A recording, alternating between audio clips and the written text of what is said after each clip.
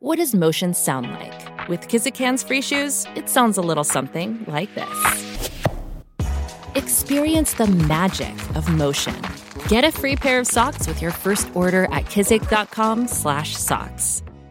Sup, nerds! Before I continue my first ever journey through the Harry Potter series, just a few quick announcements. First, it is the first episode of Potterless in November, meaning that it is donation time. Here at Potterless, we donate $1 for every member of our team over at patreon.com/Potterless, and at the time of recording, we have 542 patrons, meaning we are donating $542 to a charity, and this month's charity is RAIN. That's the Rape, Abuse, and Incest National Network. I figured this was fitting, seeing that we just appointed someone to the Supreme Court that definitely seemed guilty of sexual assault. RAIN does a lot of great things. They created and operate the National Sexual Assault Hotline. They carry out programs to prevent sexual violence. They help survivors, and they ensure that perpetrators are brought to justice. So I'm glad that we can support this charity. And no matter where you fall on the political spectrum, I think it's a good mission to make sure that sexual assault, rape, abuse, all sorts of those things can be prevented, because it's just awful. And thank you to everyone who suggested this charity to me. I got the suggestion from a bunch of different people, so I really appreciate it. Also, final announcement that this weekend I will be in Vancouver, BC for the Vancouver Podfest. I'm very excited. On Saturday, November 10th from 11 to 2, I'll be at the Vancouver Public Library Central Branch doing a whole Harry Potter discussion. I'm very excited for it. It's free,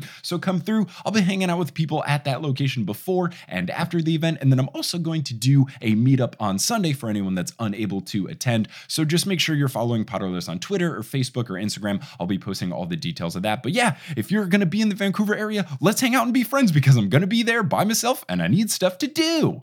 As you know, Potterless is part of an independent audio collective called Multitude, and there's a lot of great shows on there. There's Join the Party, which is a great Dungeons & Dragons podcast. There's Waystation, which is a Lost Girl fan cast. There's my other show, Horse, which shows that basketball is fun for everybody to follow, not just sports people. And there's also Spirits, who celebrated their 100th episode 2 weeks ago, and I just wanted to say congratulations. Without Spirits, there would not be Potterless, and the fact that they made it to 100 episodes is amazing. So Amanda, Julie, and Eric, congratulations. If you want to get any information about all of these great shows or have us help you make your podcast dreams a reality, just go to multitude.productions. Today's episode of Potterless is brought to you by Audible and Calm, and speaking of support, we have new patrons to welcome to the team, so shout out to Finn, Silja A. Christensen, Frederic van de Ostende, Pifa Alarson, Spencer Sova, Danny Barker, Joseph Pearson, Mitz Rayam, Katja Soberg, Nadine Kramer, Alex Murray, Lauren Little, Chanel Terblanche, Sana Nomar, Kim Lutke, Niall Woolger, someone who made their name Bumbledore, and someone who made their name Runal Waslib. Shout out to Desiree DaCosta, who upgraded her pledge, and a shout out to Anna Siriani, Victoria Julian, and Lee Ganji Singh, who all had friends make Patreon accounts as gifts to them. And a huge shout out to our newest producer level patrons, Alex Basholta, Brian Williams, Caitlin Sullivan, Cecily Togbol, Raul Avila, Julie Stuckey, Mohsin Siddiqui, and Grace Riggles. They joined the ranks of Leanne, Vicky, Aaron, Erica, Calvin, Sadie, Jesse, Natalie, Deborah, Clow, Alex, Frank, Marchismo, Tori, Samantha, Juan, Jenna, Kieran, Luis, Rebecca, Abid, Caitlin, Benjamin, Rosemary, Jill, Marie, Lisa, Ariel, Romina, Kumail, Anthony, Russell, Jenny, Dustin, Katie, Audra, Indiana, Eleanor, Sydney, Billy, Rosanne, Micah, Andrea, Nikita, Colette, Chrissy, Trina, Lala, Chelsea, Taylor, Lovekesh, Shivarni, Ali, Cowmage, Cassandra, Roxy, Amelia, Sean, Jeremiah, Sarah, Jesus, Ben, Francisco, Rachel, Marcus, Zachary, Gabrielle, Jessica, Natalie, Arna, Brandy, Melody, Kristen, Jonathan, Zach, Elisa, Daisy, Jessica, Orchid, Jonathan, Joe, Isabel, Steve, Vivian, Samuel, Victoria, Elena, Takari, Darlene, Brenna, Jackie, Drake, James, Haley, Marino, Braden, Matthew, Taylor, Hannah, Angelina, Ash, Ross Marie, Peter, Maria, Fonas, Natalie, Hermione, Victoria, Lee, and Can't I Potter? Who never overcook or undercook their pasta. It's always the perfect al dente. If you want to be like one of these amazing patrons and get access to bonus content, my notes, discounts on the merch, and hey, guess what? New merch is coming next week. I'm very excited about it. You can go to patreon.com/Potterless and support the show today. But without further ado, let's get into episode 54 of Potterless, covering chapter 25 of Harry Potter and the Half-Blood Prince, guest starring Kelly Beckman.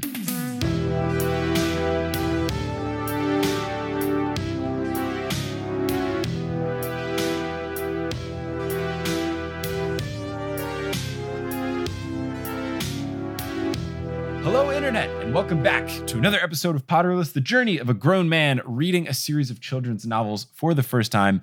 My name is Mike Schubert. I'm that grown man, and we are back with Kelly Beckman for the final discussion that we will be having about chapter 25 of Harry Potter and the Half-Blood Prince, The Seer Overheard. So, Kelly, how's it going? Hello. It's going good. Great. Well, I say we just kick it into gear and start talking about this chapter. The fact that Harry is going out with Ginny is of great interest to the students at Hogwarts, mostly the ladies who have decided to become with Harry Potter this year. But Harry just doesn't give a damn about gossip because he's dating Ginny freaking Weasley, so he doesn't really have to worry about what anybody else thinks or says. He's very, very happy. He is. Romilda Vane apparently asked Ginny if the rumor of Harry having a hippogriff tattoo across his chest was true, and Ginny did the amazing thing of one-upping this rumor by saying that he does have a tattoo across his chest, but it's a Hungarian horntail. When she's describing this to Harry and she tells him that she's done this, she says, quote, much more macho. Also, note here, Ginny and Romilda are roommates. Oh, Romilda is also her She's year a year Gryffindor. younger than Harry. Interesting, So, yeah. Yep. Wow, that's fun. That's interesting. Very much so. Harry asks what she told Romilda that Ron has, and she says a pygmy puff, but I didn't say where. Further proving that Ginny Weasley is the best character in the books. That's a burn I can get behind right there. That's a Ginny Weasley burn that I can get behind. Because it's very silly and playful and It's isn't just so mean in any funny. way, shape, or form. So everybody laughs. Ron scowls, saying that he can take away his permission if she wants, and Ginny scoffs, your permission? Which is in the most italics that italics can be in the books. She brings up that Ron said he prefers she date Harry over Michael or Dean anyway, and Ron has to begrudgingly agree with this statement. What Michael did she date again? Michael Corner. Oh, yeah. He was a bad loser. Yes, he was. He was a bad loser. Or, as I like to interpret it, a bad loser. He got all pissy that Ginny beat him in Quidditch, and he didn't like that because he sucks.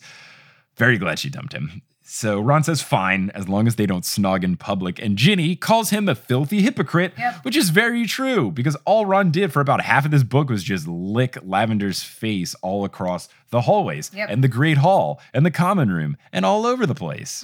But I do understand Ron not wanting to see his sister make out with his best friend. I can sympathize with that being a weird situation to be in. I mean, it's weird, but I don't know. Here I'm like, Ron, come on.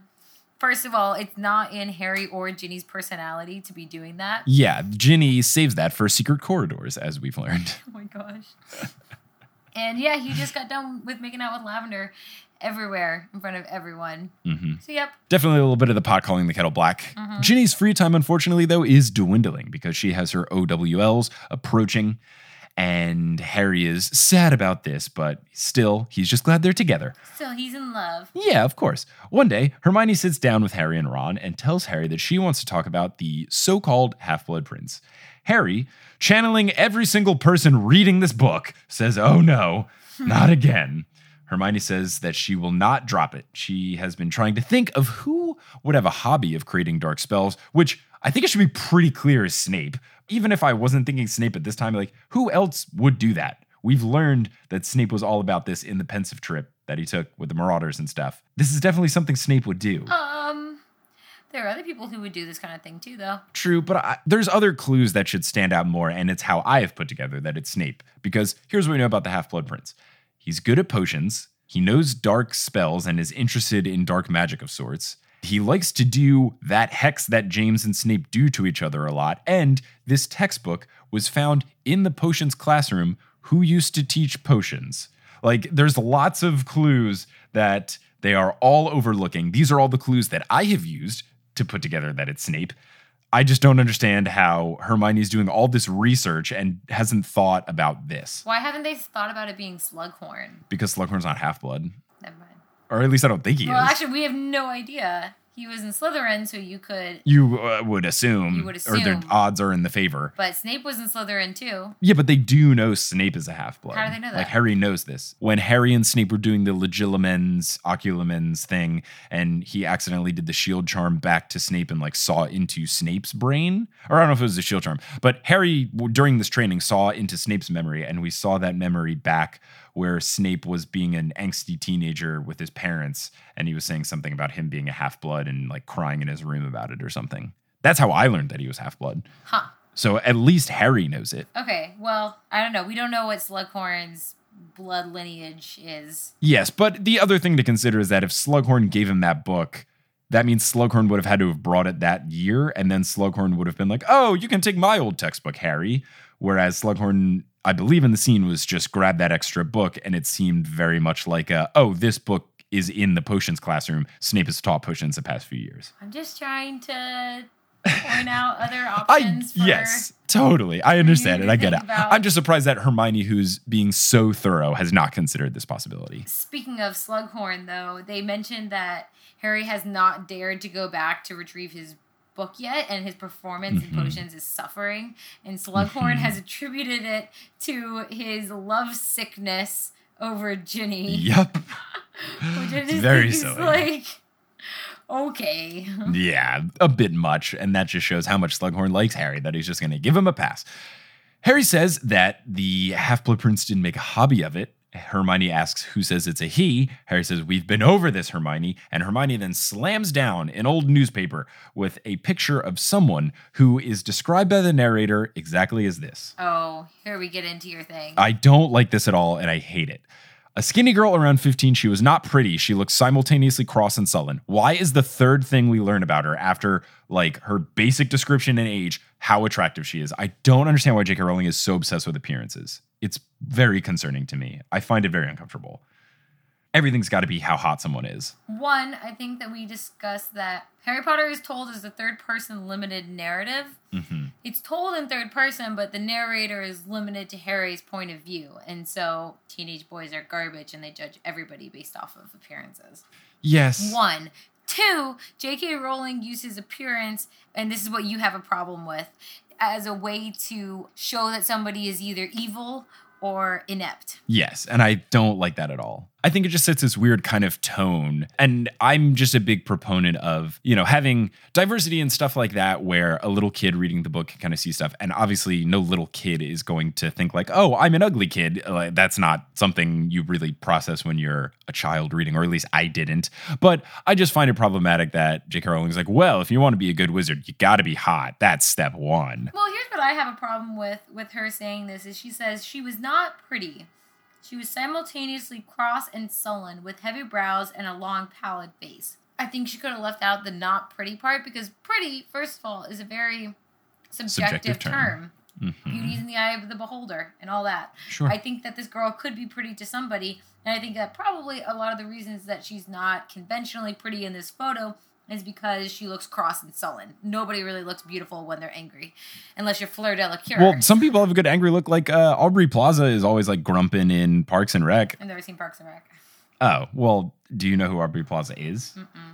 Just Google a picture of her, and I would say most of them are her making a grumpy face. She's still a very attractive person. But yeah, I just think that it's very silly that, like, it just doesn't need to be in this description. If it just said a skinny girl around 15 who looked simultaneously cross and sullen, blah, blah, blah, sure. I just don't get why it's got to be there. I think it was unnecessary, but I think that a possible explanation for it would be that we are seeing things mainly from Harry's point of view, and Harry is a 16-year-old boy and a little bit garbage and gonna objectify people.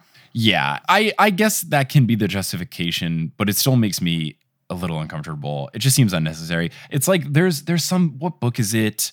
There's a book where, The Stand by Stephen King, which is a very long book. It's a 48-hour audiobook, so it's... Oh my goodness. I've been working on it for, I think, like 2 years on and off.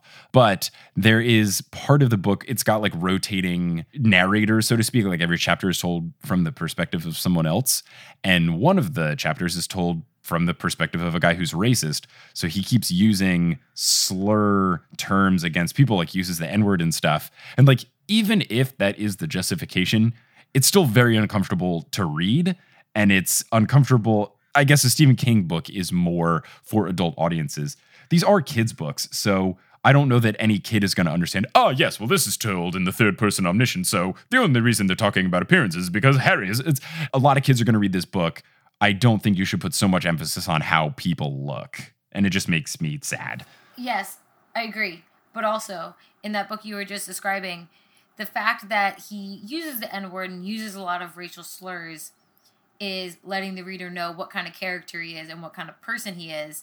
And by doing that, it's not just arbitrarily throwing those things in there. It's a means of characterization. But, again, that's told differently than this is. Yes, I agree with you. I'm just trying to give some reason as to maybe why. Yeah, I understand the reason. I don't know. I just think it's unnecessary. And it's always we are hearing about Sirius being attractive and Voldemort being attractive until he becomes evil, and like Petunia always being described as horseface and blah, blah, blah. Yeah, blah, why blah. did Petunia have to be ugly? Why couldn't Petunia be beautiful like her sister? Well, she has to be horseface because Petunia is written like that. Dursley family is specifically written against like people that picked on J.K. Rowling in school. So got to get a sick burn in by making fun of them every single book for 7 books in a row. So this girl, who we must know is not pretty, is named Eileen Prince. She is captain of the Hogwarts Gobstones team, which raises a few questions for me. First, there's a Gobstones team? There used to be, at least. Yeah, there's not anymore. But Well, there might be. You don't know. Well, they never talk about it. Gobstones is like marbles, right? So you're telling me that the school, I don't know if you consider this a sport or if it's like the speech and debate team where it's not necessarily a sport, but each school has a team and they compete against other teams. You're telling me that people go from school to other schools or house to other house playing marbles against each other? Like, this would make way more sense if it was the wizard chess team, because chess is a intense game that takes a lot of strategic planning and thoughtfulness and lots of, cunning moves and deception and stuff like that. In my understanding, Gobstones is just marbles where the marbles like shoot pus at you when they get knocked out of the circle. Isn't that all Gobstones is? I always thought they had something to do with like interpreting ancient ruins and stuff. But yeah, I was wrong about that. You're right. Gobstones is just marbles. And I owned a Gobstones set when I was little. We went out and bought like the Harry Potter Gobstones set, and it was just marbles. Was it a sack of marbles? It was a sack of marbles in an official Gobstones bag. And it cost $90 because it was Harry Potter. Probably something absurd, but yeah. I just find it funny, if there's a Gobstones team, like where does it stop? Like, is there a Connect 4 team?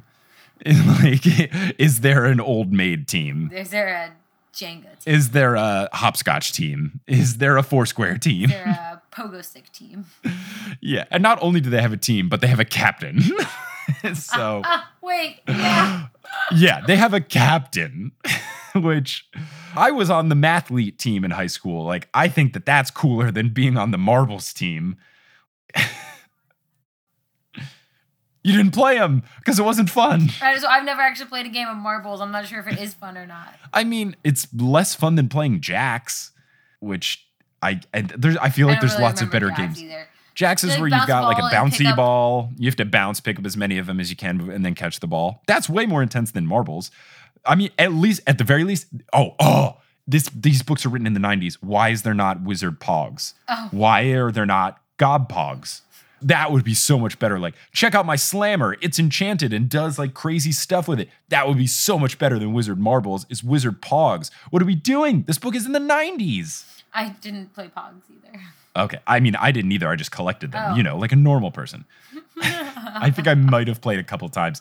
But I was like 6 when they were really big. And the whole thing with Pogs is that you were supposed to challenge someone, and then if you won, you got to keep their Pogs, which I was not okay with. Yeah, that's how it worked. It was like you have the Slammer, and then I think you need to make them flip over or something, and then all the ones you flip, you get. That was the whole thing. And I think that's how Marbles works too, in theory, is that when you beat someone in Marbles, you get their marbles. That's how Pokemon works in theory. You don't ever get Pokemon from people in the game. You don't beat them and get to keep their Pokemon. No, like Ash defeats a Pokemon and then he can catch it. Well, yeah, you get it weak and then you do it, or you win over the Squirtle squad. Oh no, they wanted badges. That's what they were doing. They were getting badges. Yeah. You don't, like when you beat a gym trainer, you don't get to take it. But if you've ever played NBA Street Volume 2, when you beat other teams, you get to take their best player. And that's how you put together an amazing roster with people like Stretch and Michael Jordan. What if it really worked like that? What if that's how it actually worked? In like the NBA? Yeah. It was like, oh, we've beaten the Cavs. LeBron's on our team now. That would be bonkers. Maybe that's what the Lakers did. Hey, look at you knowing cultural stuff. Something. Yeah, you watched me incessantly on Twitter. Of course I know. At the time of recording, this is the beginning of July, so it was right after NBA free agency. I've tried to be very good when we hang out together in New York about not checking stuff a lot, but I did have to apologize and be like, Kelly, I'm sorry. Something very important basketball related happened. You just like disappeared for like an hour into your phone, and I was like, it's something big. It was very important. LeBron James went to the Lakers. It's a big deal. Anyway, Harry Potter. To a Horse podcast for more on. Yeah, go to Horse. It's a fun little basketball podcast. If you like basketball and you like Mike Schubert. If you like me and basketball and silly stories, check out Horns. If you like well-designed websites, check out Horns. Glad you found a way to put in your plug too. So yes, she's captain of the Gobstones team, which is ridiculous. I am not buying this at all. Harry is not either. I wonder if it's because he thinks she's ugly. So Harry says, no way. You think she, in big italics, was the half-blood? Oh, come on. And Hermione asks why not. It's either got to be a nickname, yes, or a name someone gave themselves, yes. It definitely sounds like a self-given nickname, which is always the worst type of nickname. And then Hermione says, or their actual name. No, definitely not that one at all. Hermione proposes that maybe her father was a wizard and her mother was a muggle, thus making her a very proud half-blood prince. Like, such a stretch. Such a big stretch from Hermione Granger here. Harry's like, I can just tell she's not a girl. I know she's not a girl. And Hermione's like, is it that you don't think a girl would be clever enough? And I think Harry says the most, the most telling thing here. Yes. He said, how can I have hung around with you for 5 years and not think girls are clever? And I'm like, yeah. It's very true. Yeah, I was going to get into it, but before we do, there's a great quote from Harry where after she puts together this father, mother, half-blood prince thing, Harry hits her with, yeah, very ingenious, Hermione, which is great. But yes, then you're right. Harry says he can tell it's not a girl, which at first sounds scummy, but then Hermione tries to call him out on it, says, how could I not think girls are clever after seeing you? But what he clarifies he meant is that it was the way in which the half-blood prince writes. He just writes like a bloke, which I think makes sense. Yeah, he specifically says bloke. I love when they use little British things like that, like when they tell each other to come off it and stuff. It's my favorite little moments. Come off it's one of my favorite ones. So good. Hey, come off it, Harry. Hey, come off it. Oi, come off it. Oh, what's the watcher thing? Is that a Britishism? Well, I know the answer to this, and it came up, but I think this is a great way to fit in our fun little segment of British Quandaries with UK correspondent Dottie James.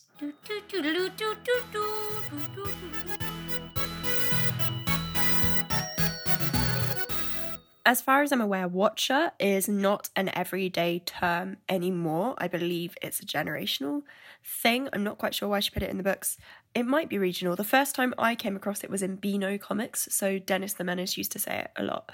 So that's the reason I think it is a generational thing. But yeah, I think it is old slang for hi. This has been British Quandaries with UK correspondent Dottie James. Where would we be without Dottie? But yes, it basically just means like sup. It's the British way to say sup. So Tonks always says sup. Yeah, but writes like a bloke, and which I can get, both in terms of either handwriting or just kind of the way in which someone writes, because the quotes that we've gotten from his inscriptions in the book, the Half-Blood Prince's inscriptions, are very much to the point and direct. So it seems like kind of a boyish type thing, just to be like, this spell for enemies, and not really describing a whole lot or drawing pretty pictures or having nice handwriting. Which, if we're being honest, it would have been nice if he had described that a little bit better than he did. Yes, it totally would have. But we do know that he has bad handwriting because Ron can't read the handwriting in the book. It notes that in the past, and just statistically, I think that boys are more likely to have bad handwriting than girls. My handwriting is garbage. Worst grade I ever got in school, penmanship in kindergarten. Yes, but my mother's handwriting is abysmal, and my dad's handwriting is beautiful. My mom and dad weirdly have very similar looking handwriting. Interesting. I don't know if it's like one of those things where they say, you know, when couples are together, they start to like look like each other or like act like each other. I wonder if their handwriting melded to look like each other. But yes, my Aunt Judy has garbage handwriting. When we get cards from her around the holiday season, we all gather together and we play the great Schubert family tradition game of try to figure out what Aunt Judy wrote. And you just look over the card and you're like, does that say I love you or see you soon? Like, it's very much trying to use context clues and letter shapes to guess. It's always a challenge and a fun one. So thanks, Aunt Judy, for the fun little game we get to play together. Hermione says she's going to look more into Eileen Prince. Harry says, enjoy yourself. And she says, I will. And the first place I'll look is Old Potions Awards. And then she storms off. My prediction here is that she is going to find lots of Severus Snape in these Old Potions Awards. And then she's going to put two together. And she is going to have to break the news to Harry Potter that the Half-Blood Prince is Snape. And he is not going to take that very well. Do you think he's going to believe her if she tells him that? No, of course not. Not at all. 0% chance. So then what do you think happens? Somehow someone's going to find the book. Like, I think Snape or Dumbledore will find the actual book, or Harry will get it out of the room requirement. One of those two is going to see it and then point out to Harry like, oh, that's Snape's old book, or oh, that's my old book. And then Harry is going to be upset at first and then grow to appreciate Snape a little bit more because he learned so much from Snape. Interesting. I think this will be the beginning of Harry not hating Snape with every fiber of his being, which we eventually have to get to since Harry names his damn kid's middle name after him. So got to get to a point where Harry likes him at some point. And I think this will be the beginning of that. Ron then says, she just never got over you outperforming her in potions. Again, Ron, such a bro. Very true. It's so good. Ron backs up Harry that trying to get the book back makes sense, so just further becoming the most bro and the truest friend that he can possibly be. Jimmy Peaks then comes in with a scroll for Harry Potter from Dumbledore. Let's go. We all know what this means. It's got to be the Horcrux. So Harry starts heading to the office as fast as he can, and on his way, he hears someone struggling. And it's plot twist, Professor Trelawney sprawled out on the floor, surrounded by broken sherry bottles, which is not something that I predicted would be seen. She says that she was trying to get into the room of requirement to deposit some ... personal items, which I think is fantastic. She says that there was somebody already in the room of requirement, though. She heard a male voice whooping gladly as if it was in celebration. And of course, Harry Potter thinks that this is Malfoy, but honestly, probably a good guess. He's disappointed that she couldn't find out who it was without asking. He's like, wait, don't you know who it is? Your whole thing is you're supposed to be able to see stuff and predict things. And she says, quote, that her inner eye was fixed upon matters far beyond the mundane. And Harry hits her with right, which I can only imagine was coupled with a big eye roll. Harry says that she should tell Dumbledore and suggests that they go together because he's on his way right now. Basically, he just wants someone else to tell Dumbledore about what's going on so he can be like, look, see, Malfoy's up to something. I love Harry's selfish intentions here, but I'm not surprised that he would first think of this. That's kind of how Harry Potter rolls. Oh, yeah. I mean, Trelawney is all too ready to go with him to Dumbledore because she's been trying to see Dumbledore anyway. And this next little segment is another one of those Trelawney stumbles upon a correct prediction. Well, not necessarily a correct prediction, but she stumbles upon saying something that's very important. She stumbles upon a prediction that you don't know about yet. Oh, okay. Interesting. She predicts something, and it's like very, just like in the background of what she's saying, but it's the exact words are used later in the book. Okay, well, I didn't write anything like that down, so I'm just going to not reread this section so that I don't get any sort of spoiler. You didn't catch it, so I won't tell you. Nope, I didn't catch it. It's all good. I won't look back on it. We'll see what happens. When you read that chapter, maybe you'll remember. I will. I'll see. I don't think you'll remember. When you read that chapter, you can go back and look. Okay, I will go back and look after I read the chapter. So she is appreciative and then tells the story of her first interview with Dumbledore. It's all the stuff we already know. But then, big old plot twist. She drops the bombshell that Snape is the one who interrupted the interview and heard the prophecy. I was very wrong. I thought it was like Pettigrew in rat form. I thought you already knew this. No. This is the first time they say it, that it's Snape. You know, it got interrupted by someone that was like working for Voldemort, but I thought that it was Pettigrew because Pettigrew was his rat, figuratively, but also literally. It just mentioned an interruption and that they got kicked out of the inn. Did Harry not ask who interrupted? Of course he didn't. It's Harry. He never asked any important questions. He never does. He's Harry Potter. I wonder if Dumbledore would have told him anyway, though. I don't know. Probably not, seeing that Dumbledore has an interesting reaction when Harry breaks this news to him. So this makes me like Snape even less because Snape facilitated the death of Harry's parents. Harry, very understandably, gets super pissed, yells at Trelawney to stay there as he goes to see Dumbledore alone.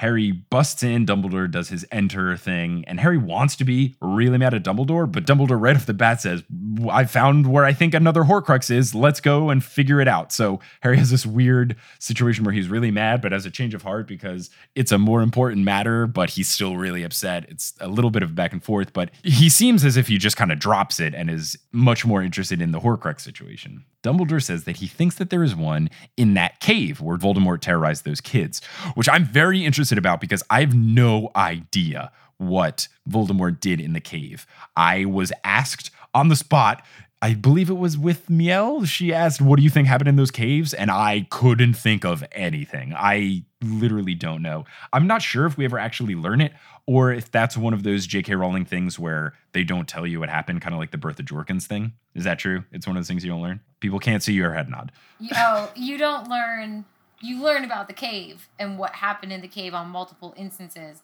but you don't learn what he did to those kids in the cave. And I have always wondered, what did he do? I think it's one of the things that in an interview, J.K. Rowling said she'll never explain. That's one of the things she said she'll never explain. I just want to know. What did he do? What could he have done? He was like 8 years old. What could he have done that was that terrifying? I mean, he killed a boy's rabbit. That's pretty gruesome, but Here's my altogether not that theory. horrible. What's your theory? My theory is J.K. Rowling couldn't think of anything good. Oh, Michael. I mean, it's it's really bad. It's like so bad. It's like so bad I can't tell you guys what it is. Yeah, it's really Michael bad. Schubert. I've got a girlfriend. She just goes to another school. No, she's super hot. She just goes to another school. That's my theory, but maybe she has something in mind. But you're right. He's 8. What did he do that was so damn bad? Yeah. We talk about murdering people. What is worse? I don't know. We could just laundry list things that are bad. But given that we have descriptions of lots of really bad things in the book, I find it interesting that she doesn't describe that one. Did he molest them? I hope not. He was 8. Would he even be able to? I mean, I didn't get boners when I was 8. Molesting comes in other forms too. Sexual harassment comes in lots of forms. But I just don't. I don't know that the type of evil that he was at age 8 was of the sexual abuse type. I guess I wouldn't put it past him, but that kind of doesn't really seem like his MO. His MO seems to be more of like power grabs and stuff. Molestation and sexual crimes are usually about power. Oh, you're right. Yeah. Well, then maybe it's better left unsaid. That's why I was thinking, like, that's why she didn't say it. Yeah. But on the other hand, like, you're right. That does not become his MO. Sure. You don't hear about him going around committing a lot of... But it is a power thing. You are very correct that it is a power thing. Yes, it's a power thing, and it would justify why J.K. Rowling wouldn't write it in a children's book. But you are right about the fact that it doesn't become his MO. You don't hear about him doing these kind of, like, unspeakable crimes. You hear about him killing a lot of people and torturing a lot of people. Yeah. What he does when he tortures those people, we don't know. I don't feel like Voldemort or Tom Riddle was human in the same way that other people were human. So I don't know if he's ever felt sexual desire. And again, molestation and sexual harassment and rape are not about necessarily fulfilling a sexual need. They're usually about power, but there usually is also some kind of... I don't know what the word I'm looking for is. It just doesn't seem like the kind of thing that he would even consider. He just seems to be above it in terms of not necessarily above it like he's too good for that, but something where it's like he would want to do something. I don't know. It's not like he was ever interested in anyone. He didn't have any relationships with anybody, or it's not like Snape where his whole big thing of why he's mean is he had a crush on someone. It just seems like he would be more concerned with just doing whatever he can to help him. I think always his evil acts are to like move along his own agenda. But when he was a kid, he was just kind of like figuring out the extent of his power. So maybe it was something he did as a kid and then he never did again because he was like, okay, I can do this. What else can I do? And he was still kind of like figuring out his stuff. Yeah. But you're right. It just doesn't seem like something he continued to do. It's not like he's got like a harem of ladies where he's just, controlling them and doing men. Stuff that he wants. Yeah, or men. He doesn't have a harem of anyone where he's doing like weird kind of deviant stuff in that regard. Basically, they said that he mentally scarred the kids in some way. So do you think he like did a really bad karaoke performance or something? Like he sang "And I Will Always Love You" by Whitney Houston really out of key.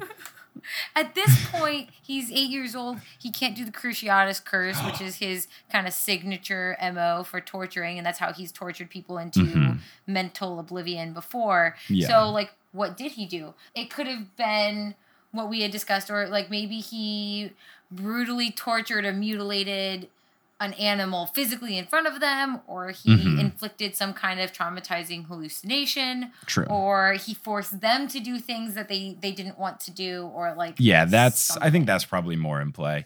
The other possibility is he just got them in the cave and then he just kept saying the word moist over and over again. And just saying moist, moist, moist. That would be pretty mentally scarring. It's a gross word to hear. Maybe that's why J.K. Rowling couldn't write it. Yeah. Maybe he read them his own poetry or his screenplay for his movie that he's been working on. An interpretive dance or a one-man play that he forced his friends to go see. With no intermission. Or he made his friends move all of his stuff up 6 flights of stairs. Sounds familiar, Kelly Beckman. I've mentally scarred so many people. You did rope me and your family into doing it over 4th of July weekend. You guys decided to visit while I was moving. Either you were going to watch me do it alone or you were going to join me. I believe you were quoted as saying, "Oh, the timing of your trip is so great because that's when my lease is up." I mean, I didn't say, hey, come on July 1st. You did give us 2 free bottles of wine afterwards. And some beer. And, a place to sleep in New York That City. is true. That is invaluable. But I bought the beer and the wine was just left behind by your previous tenants. What? So you didn't even get to do the stereotypical, I bought a pizza, guys. I bought bagels. Okay, never mind. That was all worth it. You did bring us bagels, and they were delicious. For those bagels. You went to Brooklyn, which is basically like going into Mordor and back. I mean, it's pretty far. It's quite the trek. Gotta go on that L train, Hold on there, past Mike. I think you need to take a trip to the pharmacist and get some more chill pills, because it's time for Wingardium Adridosa.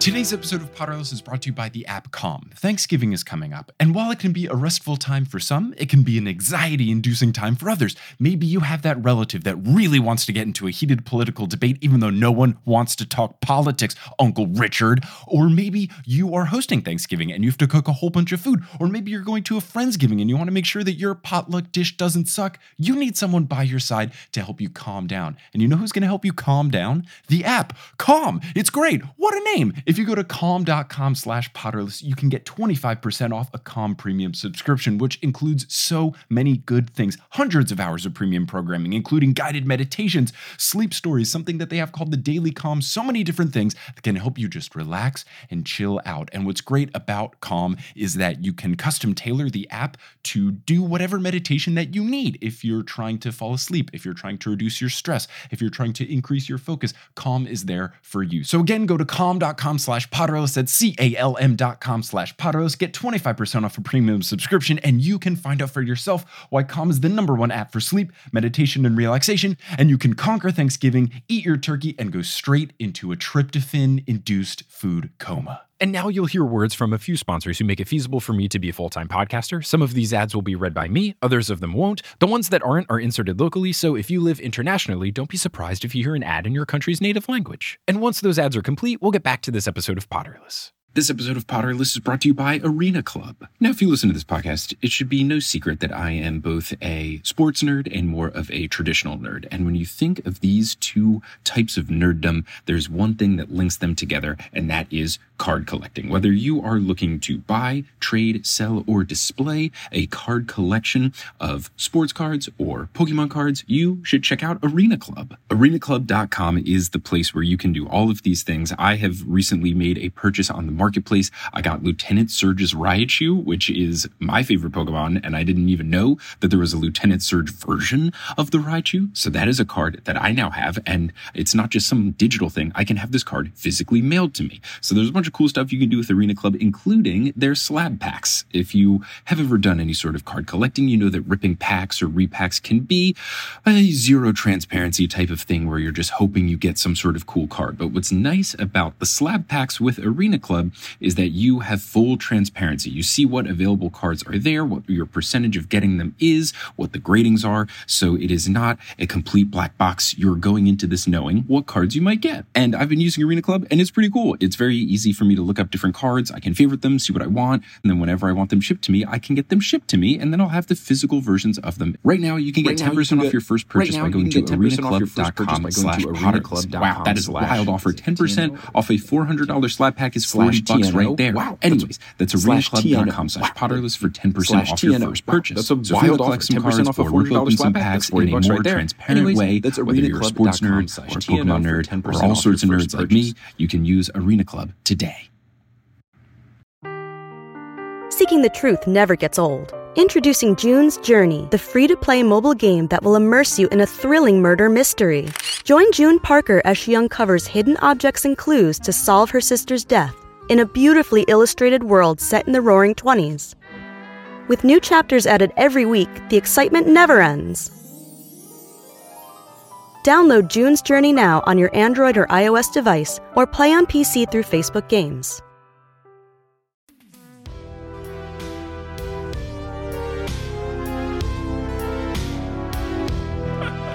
So, regardless of what took place in the cave, now that we haven't talked about anything relevant in this chapter for the past 20 I closed my book because we went on such a tangent. Let me open this back up. So, Dumbledore warns Harry that this trip is going to be exceedingly dangerous. Harry says, "I'm coming," which, yeah, he is. Harry is still mad about this. Your face. What? Harry's pretty excited about this, all I'm going to say. Harry is still mad about the Snape thing. Dumbledore can kind of tell something's up, asks Harry what's wrong. Harry says nothing is wrong, and then Dumbledore says, "Harry, you were never a good Occlumens." Which is so good. But Dumbledore doesn't force himself into his brain like Snape did. This is true, but Dumbledore is a bit of a better person. A little bit. Harry can't keep it inside and just bursts out, "Snape! Snape's what happened!" He tells Dumbledore, whose expression remains unchanged, but narrator Harry notices that his face seems to have whitened a bit.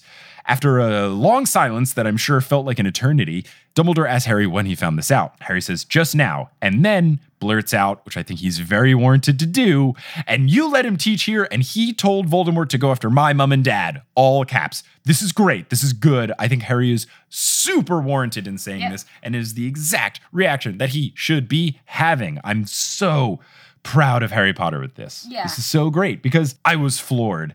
And Dumbledore does try to support Snape here and blah, blah, blah. But you can totally understand and sympathize with Harry's frustrations here. Yeah. I mean, it would be very different. Like, Dumbledore obviously knows something about Snape that has made him trust him. Mm-hmm. And you'll learn more about Snape's story and why that reason that Dumbledore trusts him is in the next book. But even knowing that, Snape's biggest flaw is that he could just never grow up. He really was his downfall. And I have no problem with Dumbledore hiring someone that Harry didn't like, or hiring somebody who had made a mistake. I have no problem with that. He's hired a lot of people who did a lot of crappy things and then turned around. And there are a lot of people who you meet in the books who've done crappy things and turned around. So I have no problem with that. The biggest problem is that he never got over his past and became like a real human. So stupid. It is. And the one thing that I will have to wait and see how the books progress to see how it goes. But the fact that Dumbledore has never revealed to Harry why he trusts Snape, I don't know if him keeping this from him makes sense and there is a reason specifically why he is doing this. And maybe I will learn that there is a good reason. But my thought here, after what we've seen happen in the past couple of books, where Harry gets really frustrated about Snape and Dumbledore has to continue to reiterate that he trusts him. Early on in the books, the first couple, it was fine because Harry just didn't like Snape because Snape was mean to him. That's fine.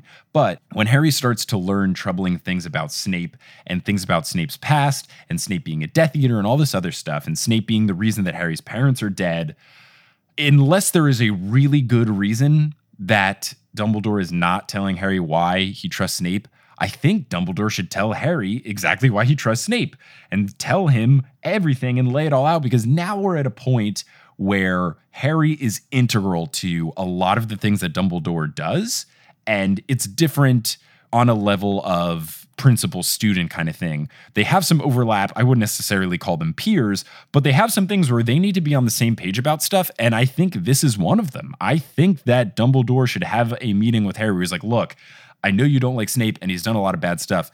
Here's everything." And Harry's old enough now where he should be able to learn this stuff. There is a reason why he has not told him. Okay. And I actually think that the fact that Dumbledore has not told him is a very large testament to Dumbledore's character. One of the few.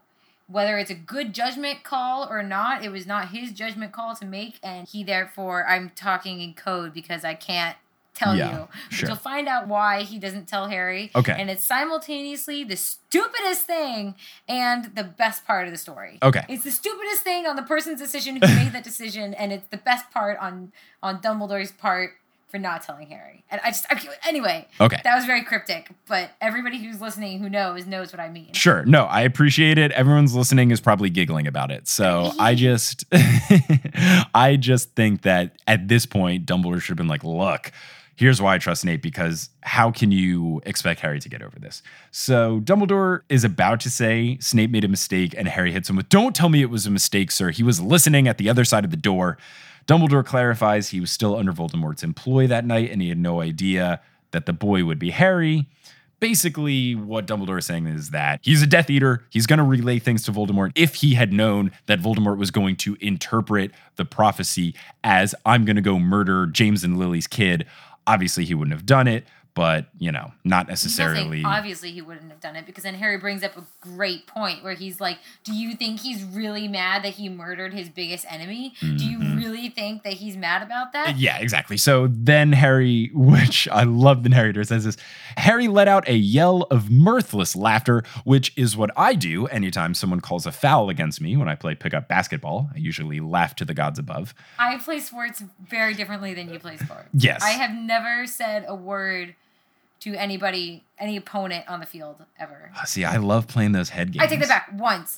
What was the one time? What did they do? Murder your teammate? That seems like that's what it would take for you to say something mean. I think she fouled me as a soccer. I think she fouled me on a goal scoring opportunity. Because I never speak to an opponent, but every now I'll look at a ref and be like, "Can you explain that call?" Or I don't speak to the other people because I don't want to say something. I get very competitive, and I don't want to say something I don't mean. See, I get very competitive, and I say lots of things I don't mean. I know. And so this girl, had done something. I turned to the ref and I was like, "How is that? I'm sorry, sir. How is that not a foul?" And he was like, "Blah, blah, blah, blah," and then walked away. And the girl was like, I don't know if I should say this. It's going to make me sound so bad. Say it. Oh, come on. I've done a million things worse. The girl was just like, "It's called playing soccer." And I was like, "It's called being a bitch." Oh, yes. I felt so bad about it, but I was just that's so good. That is so good. She come and pushed me in the back, and I was so mad about it because. Well, that's dangerous. That's how people get hurt. And then the thing was, she started talking to her friend about me. She's like, "Oh, that girl, she's so easy to defend." Oh my gosh! I was just like, "Ref, how is pushing me in the back not a foul?" And he's like, "Blah, blah, blah." And she's like, "It's called playing soccer." I was like, "Oh, no, it's not." Anyway.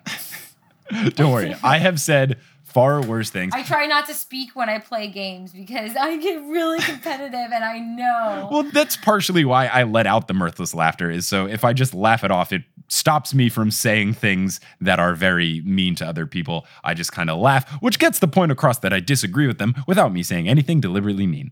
So Harry is not approving of Dumbledore's thoughts and statements here. So my thought here when I was reading this is, did Snape think that it was Neville, or was he not smart enough to put the prophecy together and just thought it was going to be some random boy? You're assuming that Snape knows a lot about these families. You're assuming he knows when Harry and Neville were born, and you're assuming that he knows how many times his parents had fought Voldemort. You're assuming that he knows all these things. I mean, we have seen how obsessed with James and Lily Potter that Snape is. I would be absolutely shocked if he didn't know the exact time of Harry's birth. I would be shocked. After school, he went and joined the Death Eaters, and he lost contact with that entire side of his life. Oh, okay. Yeah, and I guess they don't have Facebook because it's the 90s. They don't have Facebook because they're wizards, and it's the 90s. So, yeah, Harry claps back, as you said. He hated my dad like he hated Sirius. Haven't you noticed, Professor, how the people Snape hates tend to end up dead? Which, very real statement by Harry Potter. Wait, who else, though? Who else? Let's see. James Potter, Sirius Black. Yeah. I guess that's it. I don't know if there's anyone else that he hates. I don't know who he really hated. Pettigrew and Lupin are still alive. I mean, he and Pettigrew is supposedly chummy Death Eaters. Nah, I don't think they're chummy. I think he still doesn't like him because he was a marauder for a long time. Probably so. And then he became Voldemort's right-hand rat. Dumbledore says Snape felt great remorse when he realized how Voldemort interpreted the prophecy.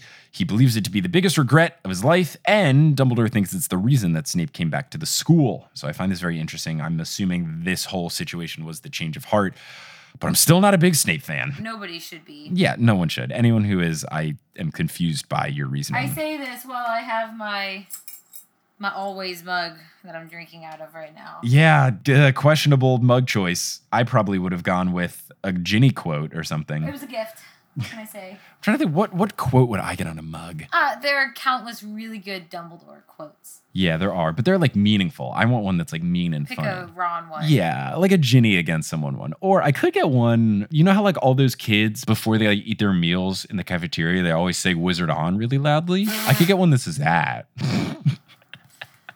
Haha! I love when people think that that's true and that they just missed it in the books. It's my favorite thing in the world. You could get a Can't I, Potter? That would be very good. Can't I? Oh, it's so beautiful. How does anyone hate Voldemort? Harry again questions Snape's loyalty. He says he thinks Malfoy and Snape are up to something, and Dumbledore, much like someone that is in a constant reoccurring fight with a significant other, says, "We have discussed this, Harry," like they're a grumpy married couple. Dumbledore asks Harry what he thinks exactly they are up to, and Harry can only say, they're up to something, which, nice. You nailed it, Harry. Absolutely nailed it. He doesn't know what he's up to. Yes, but he's very sure that they're up to something. You'll find out. I do think Malfoy is guilty, but I don't think Snape is involved. I do think Snape was trying to trick Malfoy into telling him what was up, but we will find out. You'll find out. Harry starts rambling and rambling. Dumbledore says enough and informs Harry that he puts protection on the school in his absence, and tonight is no different. So basically kind of telling Harry, I've got this. You know, I'm Dumbledore. Have you read the other books? Dumbledore says the one condition for Harry to join on this mission to get the Horcrux is that Harry must obey Dumbledore's every command immediately. This is great thing where it's very reminiscent of when Harry was trying to go through all of the things with Creature so he couldn't find a loophole, where he asks Harry, if I tell you to duck, will you duck? If I tell you not to fight back, will you not fight back? But he ends it with a really real request, which is, if I ask you to leave me behind for you to leave and save yourself, will you go as well? And then after a pause, Harry says yes. So that's pretty real. Yeah. And that's something that would be really hard to do. Pretty foreboding about kind of situation they're about to get themselves into. Yeah, the fact that Dumbledore felt the need to clarify that makes me think this is going to be some serious stuff. So Dumbledore sends Harry to get his cloak, and Harry does. And when he goes up to the Gryffindor Tower, he runs by Ron and Hermione. And he tells them to take the Marauders map and the Felix Felicis and see what Malfoy is up to. When he gives the Felix Felicis, it's great because he has it kept in old socks. So he gives it to Ron. He's like, Ron, I want you to take this. And Ron's like, thanks, Harry, but I don't think I need socks. And Harry's like, right, and takes it out. It's a really fun moment. I think that this strategy, whether or not it is far-fetched that Malfoy is guilty or up to something, which I personally think he is. But even if it was just a shot in the dark, they don't have any other leads for anyone else. So I think that it's pretty safe for Harry, given this whole hearing the laughter in the room of requirement thing, to tell his friends, hey, regardless of if it's a long shot or not, you should check this out because it's the only possibility we've considered, so you might as well just look at this map every now and then. If you had to make a prediction as to what Malfoy's up to, I'm going to force you to Ludo Bagman yourself here. No, it's fine, it's fine. I'm trying to think. Oh, I know it. I know it. How do you know it? I got it. I just got it. You got it. As in you figured it out, or you remember it from something? I just figured it out. No, I just figured it out. What do you think is going on? Because Voldemort is telling Malfoy to kill Dumbledore. And here is why. In the end of this chapter, we know that Dumbledore goes to the Three Broomsticks every now and then to get drinks in Hogsmeade by himself.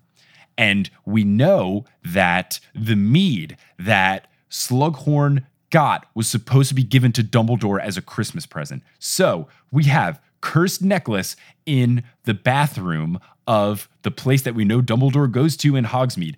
And we have cursed mead that was supposed to poison someone, and it was supposed to be given from Slughorn to Dumbledore. Voldemort is giving shit to Malfoy to try to murder Albus Dumbledore. Boom. Boom. Boom. What does any of that have to do with the room of requirement? I don't know about the room of requirement, what has unless he done there's some that sort he's of so thing. happy about right now? Like, what is Malfoy's actual plan? I think the plan is to murder Dumbledore. And that's why I think, and I know that Snape murders Dumbledore, and I don't know why, but now I think I know why, because Snape made the unbreakable vow to Narcissa that he would keep Malfoy alive. If he breaks the unbreakable vow, he dies. So there's going to be some sort of showdown where they're in a circle, and it's like Voldemort and Snape and Dumbledore, and Malfoy, and Voldemort's basically going to have Malfoy at one point and say, I'm going to kill Malfoy unless you kill Dumbledore. And then Snape kills Dumbledore because Dumbledore is okay with it. Well, part of the unbreakable vow was if Draco is unable to complete the task, will you complete it for him? And that's what's going to happen. Snape's going to kill Dumbledore because Snape is still going to be undercover, and that is too important and essential, so Dumbledore is going to let it happen. Boom, boom, boom, boom, boom, boom. I don't know exactly what's going on with the Room of Requirement. I don't know if there's some situation where Malfoy can communicate with Voldemort in the Room of Requirement. That would be my only guess. But what makes you think that Voldemort thinks Malfoy is worthy of even talking to him? Because Malfoy's much? at the school. Like, Voldemort doesn't really have people he's close with. And he doesn't reveal his plans to a lot of people. I know, but he needs someone inside the school to do it. And the only thing that you can do is get a student. He's got Snape. Yeah, but it's something where, like, Snape would be too easy. And Dumbledore knows Snape's past. So he would theoretically suspect it, where he wouldn't suspect a student to be doing these things. Well, you'll find out very soon. I think that some of your predictions are correct. Some of your predictions have gaping holes in them. I think everything I've said is fact. Oh, this is going to be great. Or it'll be Ludo Beckman. So some of your wider sweeping predictions are correct. Your more specific predictions, we'll see. I think I'm correct about everything to the T. Dumbledore said, I know that Rosmerta's involved too, and we'll get into that later. So Harry leaves them the Felix Felicis, and he stops them from interrupting him. He can tell that they're about to interrupt and protest. He says he has no time to explain. I think this is a pretty smart plan. He didn't even have time to say goodbye to Ginny. Unfortunately, he didn't. But she was studying for owls anyway, so she's not even going to notice he's gone. What if he dies? Nah, he's not going to die. He's got Dumbledore. Come on. And there's another book. I mean, the 7th book isn't called Other People and Ron the Deathly Weasley Hallows. and It's the Harry Deathly Potter. Hallows. Yeah, that would be a big giveaway. So Harry comes back. Dumbledore asks him to put the cloak on. The plan is to go to Hogsmeade, so it looks like they are just going to get a drink because Dumbledore does this on the frequent. He stops by the 3 broomsticks. They see Rosmerta kicking someone out. She does a "and stay out" type thing. And then they announce that they're going to the Hogshead. But instead, they apparate away. Also, we learned Trelawney, you glazed over this when Trelawney said she was staying at the Hogshead. Mm-hmm. She said, terrible place, really. Bed bugs, you know. Oh my gosh. How are we just glossing over that? As a resident in New York City, that is my biggest fear in the world is bed bugs. That is my biggest fear. It's just, oh my gosh. Well, the bigger concern is why this inn that has wizards working at it hasn't done an anti-bed bug charm. I know. Or like exterminated them or, how is that a thing? That is, it's terrifying. Because wizards are dumb. Oh, I'm like itching myself now. I feel gross. So they say they're going to the Hogshead, but then instead they apparate away. That's the end of the chapter. But before we end the episode, I have something to bring up. And I think that Madame Rosmerta is involved in some way. Obviously, we have some sort of situation where the necklace got into the 3 broomsticks. I don't know if the mead came from the 3 broomsticks, but basically this is all boiling down to we've heard about this character that we didn't give a crap about for 6 books. We're hearing about her a lot. Yeah. So I think she's involved. It could be a situation where she's just under the Imperius curse. So it's not like, I don't think it's anything sweeping like Rosmerta is evil, but I think it could be something where someone does the Imperius on Rosmerta to do their bidding, or maybe a Polyjuice Malfoy dress up as Rosmerta type thing. But I do think that either Rosmerta herself or the image and likeness of her is involved, because we have not cared about Madame Rosmerta at all. And now we've heard about her 3 times this book separately, and that is more than her average of like 0.6. So I think she's involved in this evil scheme. No comment. But we will have to see, of course, because this is Potterless and you can't spoil me. But that's the end of this episode. And it's the end of your guest tenure in this book, Kelly. So how do you feel about this chapter of Harry Potter and the Half-Blood Prince? I feel good. I feel frustrated because the next one is so good. The next chapter is so hype. It's so good. I am excited to discuss it with Johnny. You got dibs on Horcrux chapter, which literally everyone wanted. I'm going to call you as soon as you read this next chapter tomorrow. Okay. And pick your brain about it. Okay. Because, oh my goodness, the end of this book... Okay, I'm excited. I mean, I thought Horcrux was that reaction because that chapter was nuts and we talked about it for like an hour and a half. I don't know how you're going to do it with Johnny. You've got 5 chapters, and most of them are hype. I'm very excited to get to the chapters. I'm really excited to finish up this book because it's so good. This is the best book. It's really good. It's so phenomenal. But this chapter was also really fun. And thanks for joining along, Kelly. Thank you for having me. No problem. Is there anything you want to promote? Maybe talk about the websites you do or anything like that? I would like to promote Harry Potter. I think it's a great book series. I'd like to promote kittens and all cats. I think they're great pets. Uh-huh. I would like to promote being environmentally conscious. You haven't seen Captain Planet. You hypocrite. You hypocrite. And not flushing the toilet after you pee. Oh, no. That's... I hate that you do that. Jane Goodall, because she's amazing. Yes, shout out to Cindy Van Blarcom, who heard you on your episode with Alex talk about how obsessed you were with Jane Goodall, and she works for Jane Goodall. She said that Jane Goodall's her boss like 5 levels up, and sent us a little care package with Jane Goodall books and a signed poster and a stuffed animal. It was really cute, and you looked like you did. You looked like a kid in a candy store who just got every Christmas present that they wanted. It's amazing. I'm holding the postcard with the monkey on it right now. Oh, well, thank you for promoting all of those things. But yes, Kelly, thank you so much for being on. It was a joy to have you on these episodes. Podcast.com. At this point, horsehoops.com. Mm-hmm. I mean, if you want to just promote something that makes sense, if you go to multitude.productions, you can get in contact with Kelly about doing her own web design for your website needs. I'm surprised you promoted 8 other things before yourself. I was just promoting the common good for the world. So yeah, if you need a good website, Kelly can get it done for you. I promote voting. Go out and vote. All right. Anyway, Kelly, thanks so much for listening. Being on here. Listeners, thank you so much for listening. And until next time, as they say in the wizarding world of Harry Potter, before they brush their teeth at night, wizard on!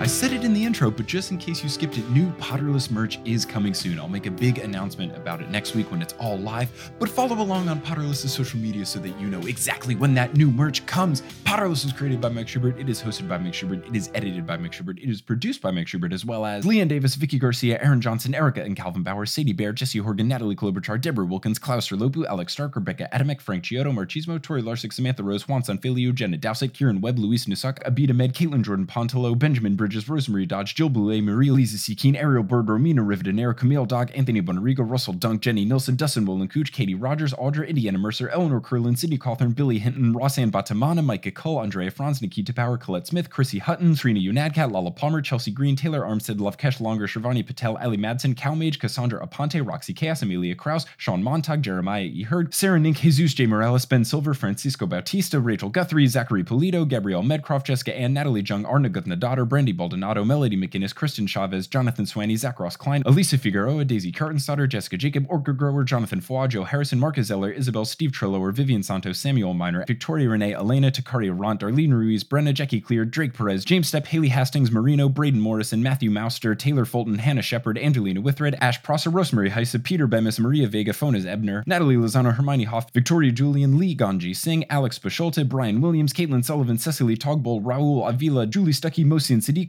and Grace Riggles. And Can't I Potter? Web design by Kelly Beckman, and the music is by Bettina Campamanes. You can find Potterless at facebook.com/Potterless, twitter.com/PotterlessPod, instagram.com/PotterlessPodcast, and our website, PotterlessPodcast.com. All the bonus content lives at patreon.com/Potterless, and thank you so much for listening. Until next time, as they say in the wizarding world of Harry Potter, wizard on!